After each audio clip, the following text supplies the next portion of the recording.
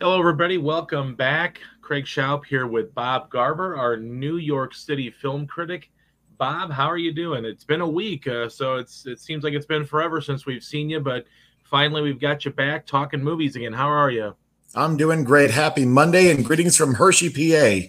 All right, all right. So, Bob, off this week? Are you off this week, or are you just Yep, visiting? I'm on vacation. All right, fantastic. Well, then that means that you've seen some movies and have a chance to kick back, relax, and talk. So let's talk with Bob here about the first one, Halloween Kills. Now, Bob, I have to say, never really got into the Halloween franchise. I've seen a couple here and there over the years. I've lost track of how many Halloween movies there are. I know they've sort of rebooted this franchise here. Jamie Lee Curtis has, been a carryover, of course. But tell us a little bit about this latest sequel here into the Halloween mythology, if you will. Okay, well, the film picks up right where 2018's Halloween left off. It's the very same night, Okay. much like Halloween 2 back in, I think it was the 80s, directly followed 1978's Halloween. Now, right off the bat, that's kind of a problem because it requires you to remember details from the 2018 Halloween that I don't think people are going to remember. Sure. In a 2-year delay, I'm sure that this movie was pushed back because of COVID. A 2-year delay would have been a lot more conducive to that sort of thing than a 3-year delay. Right. But Jamie Lee Curtis and her daughter and her granddaughter are taken to the hospital while Jamie Lee Curtis's house burns with Michael in it. But Michael survives the fire, of course, and he attacks first responders, and then he makes a beeline to his childhood home. And presumably along the way, he's going to try to stop by the hospital and have a showdown with Laurie Strode, played by Jamie Lee Curtis. Okay. There are actually a lot of returns from 1978's Halloween in this film. Most notably, Anthony Michael Hall plays a grown-up version of Tommy Doyle, the boy that Jamie Lee Curtis was babysitting in the original film.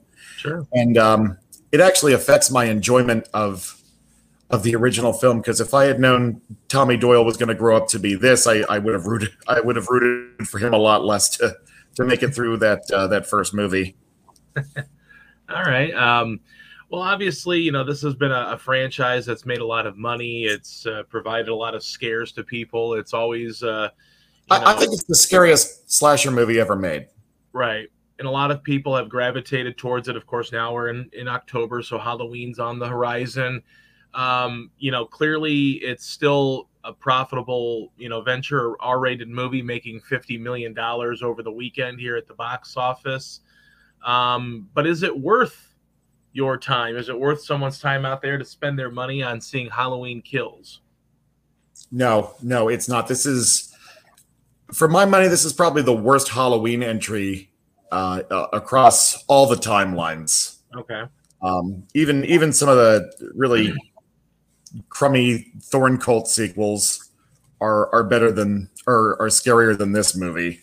Michael has never been this lame. The problem starts with the mask, the iconic white mask. I think it got burned in the fire because it's the mask needs to be pure white to sort of be a contrast to all the dark deeds that Michael is doing. And here it's just this grimy color that isn't intimidating at all. Well, I mean, that's a good point, and obviously it's an iconic part of that series. And yeah, you're right. I think it probably diminishes sort of the shock value maybe too. Obviously, it's probably got to be nice to see Jamie Lee Curtis back at it again here in another Halloween movie. But what was your final grade? Was this, was there anything good about this? I mean, any of the kills interesting, or was it just all a bomb? Some of the kills are interesting, and like maybe 1 out of 10 jokes lands. This movie goes for a lot of jokes, and it's not it's not a smooth mix of horror and comedy the way maybe the original Scream was. It's just a horror movie, but it's like goofy. Like there's so much you can't take seriously about it in the wrong way. Right. Did you have a final the grade C minus? I think it's generous. Okay. All right. Well, obviously, still a lot of box office for it, despite the maybe the not so warm response from people. But one movie that did get a very good warm response and had a great weekend last weekend, and sort of an okay weekend this weekend and its second weekend, is No Time to Die. This is the swan song for Daniel Craig as James Bond. Bob, tell us a little bit about No Time to Die and what your thoughts are on this movie. Okay, well, No Time to Die seems James Bond at his most emotional as he loses his wife and goes into retirement. But of course, he's dragged out by Felix Leiter, by his CIA buddy Felix Leiter, for one last mission. And that goes sideways. And then he has to rejoin MI6 to make good on the mission. And along the way, he goes through a lot of personal tribulation. Yeah, he goes through as many personal tribulations as he does, mission tribulations. Right. You still there? Hello. Yeah, I'm still here. Yeah, I think we're kind of breaking up a little bit here, Bob. Yeah, I think it's the connection in my parents' house. I'm sorry. Yeah. Well, obviously James Bond movies are synonymous with their villains. Rami Malek takes on that role this time around. What was Malek's performance like? Didn't care for Malek. He's yet another one of these villains who thinks I can save humanity by killing a great deal of humanity. Right. Very much like Thanos. Yeah. I actually think that the whole thing plays more like an MCU movie than a James Bond movie. Okay. Especially compared to Avengers Endgame. Where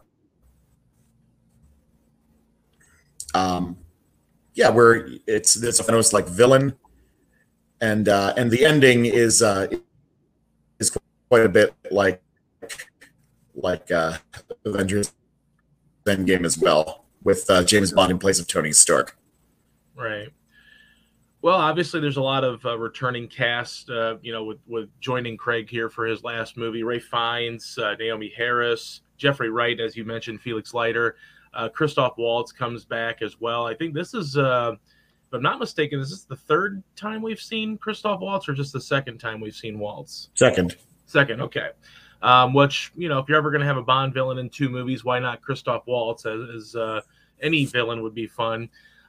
There are some newcomers, though. Obviously, Lashana Lynch kind of plays the new 007. Yes. As well.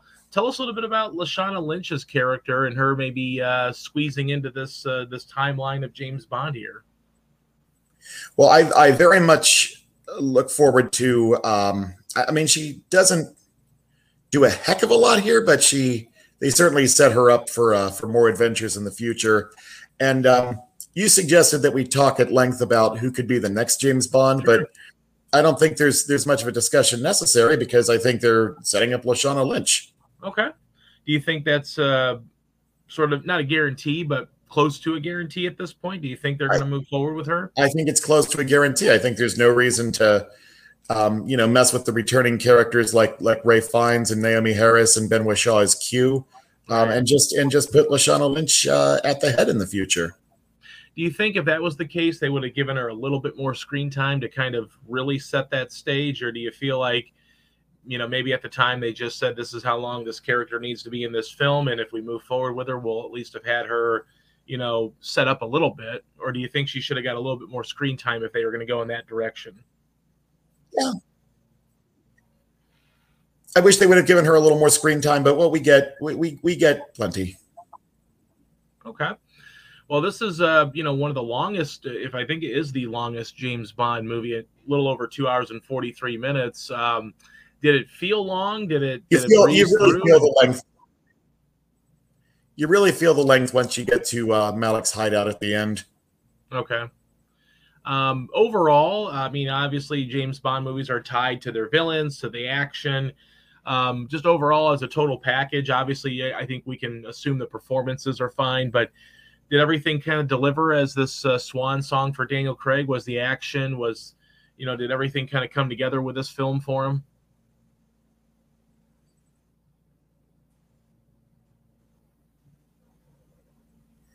I mean, not really. You feel its length. The action's not great. It doesn't seem, it doesn't seem quite like a James Bond movie. I will say, you briefly mentioned this, and I forgot to touch on it, but Ana de Armas is at least very good in this movie. The Daniel Craig Ana de Armas reunion from Knives Out that I was really looking forward to. That scene is good. It's too short, but quality-wise, it's very good. Right. Well, this is kind of an interesting movie. They had gone with Sam Mendes here in the director's chair for a few movies, and he had a lot of success, I think, with Skyfall. They decided to switch it up here. Cary Fukunaga, many people would know from True Detective, an HBO series. What do you think that this was more of a failure on the behind the scenes type with the writing and the directing as opposed to what was on screen? I mean, obviously everybody's doing what they can with the material that they have, but do you feel like maybe the change in director might have impacted this film a little bit? I think the script is where we're let down the most. Okay. Do you have a final grade for No Time to Die? I had to give it a C. I respect that a lot of people work really hard on it, but I just can't recommend it overall. Okay. Well, unfortunately, maybe not the best way for Daniel Craig to go out, but maybe there's the reboot here in the future, and it's possible with Lashana Lynch. Do you have anybody, if they decided to go against that direction, do you have anybody that you'd like to see play James Bond or a character of 007? I know a lot of people are high on Idris Elba, and sure, go with him. Okay, yeah, definitely. All right, Bob. Well, unfortunately, No Time to Die kind of dies at the stake there. So let's go to our next film. Now we're going to go into a little bit more of the independent cinema this time around. So let's talk about Mask. Tell us a little bit about this film. Okay, well, Mask is basically just a very long conversation between two sets of parents, one of whom are the parents of a teenager who died in a school shooting, and the other are the parents of the shooter. Okay. And there are some hard feelings there as far as how the parents of the shooter raised their son.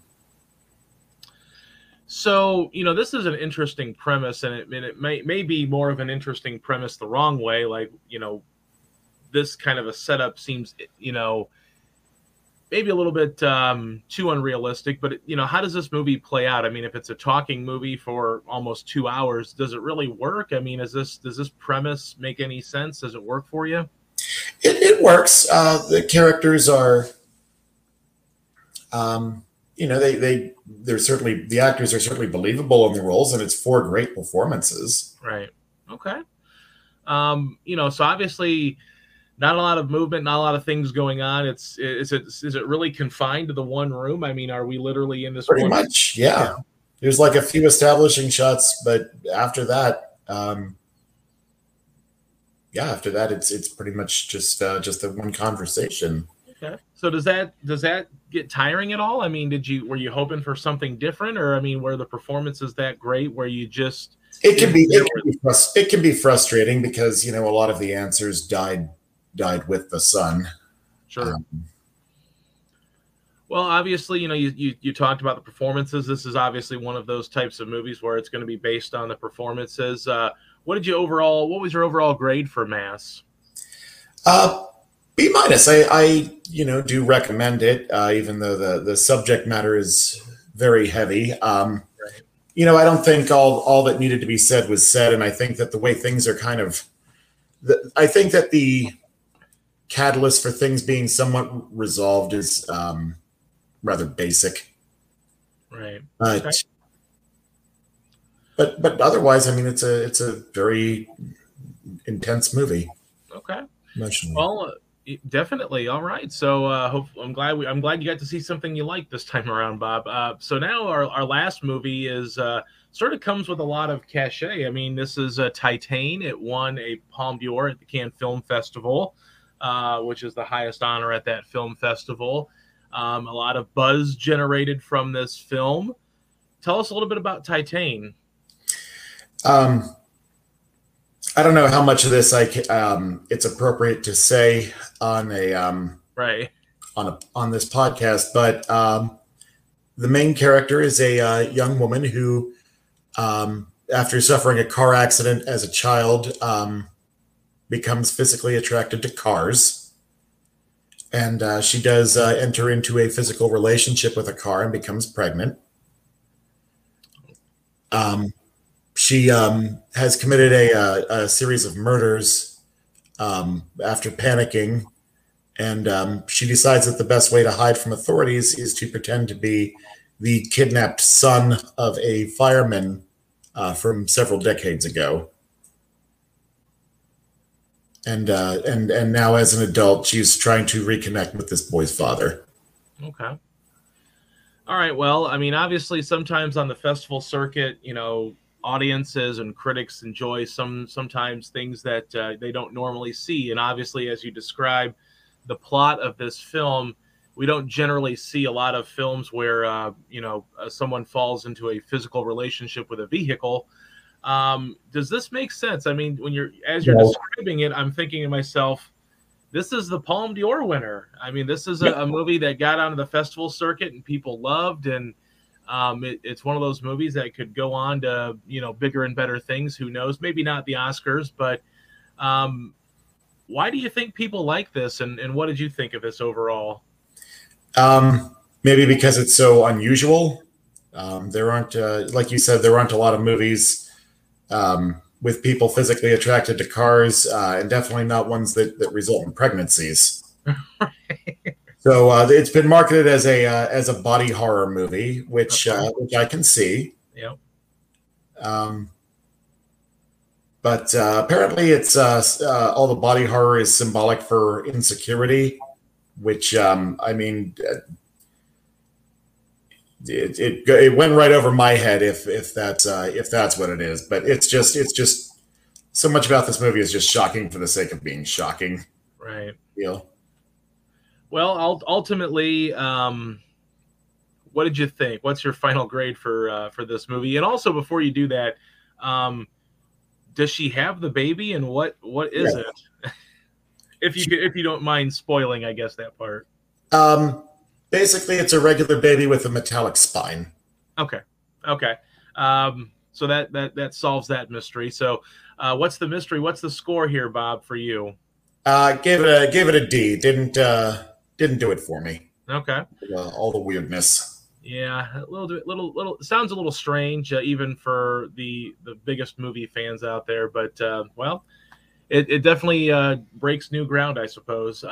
Well, Bob, what do you have coming up next week? What's on the slate for next week? A movie that I'm sure you're looking forward to, Dune. Yes, very much so. It's directed by your guy Denis Villeneuve. Yeah, it's directed by Very excited about that. All right, yes. Bob. Well, I can't wait to discuss that. We definitely appreciate you stopping by as always, and hopefully you get to see some good movies this week, my man. Well, thank you very much. All right, Bob. We will talk to you next week. Thanks so much for joining us. This is the highlight of my week. Thank you very much. Good. Hi, I'm Jennifer Mooney. Welcome to what is our new Hope Interrupted podcast based on the work from our book, Hope Interrupted, that I co-authored with my good friend Byron McCauley. Hey, Jennifer, I'm looking forward to this podcast as much as I was looking forward to writing this book with you. We hope to interview some high-impact folks as well as have a little fun. We're going to cover stories of hope. To learn more about our podcast and our book, please visit www.hopeinterrupted.com.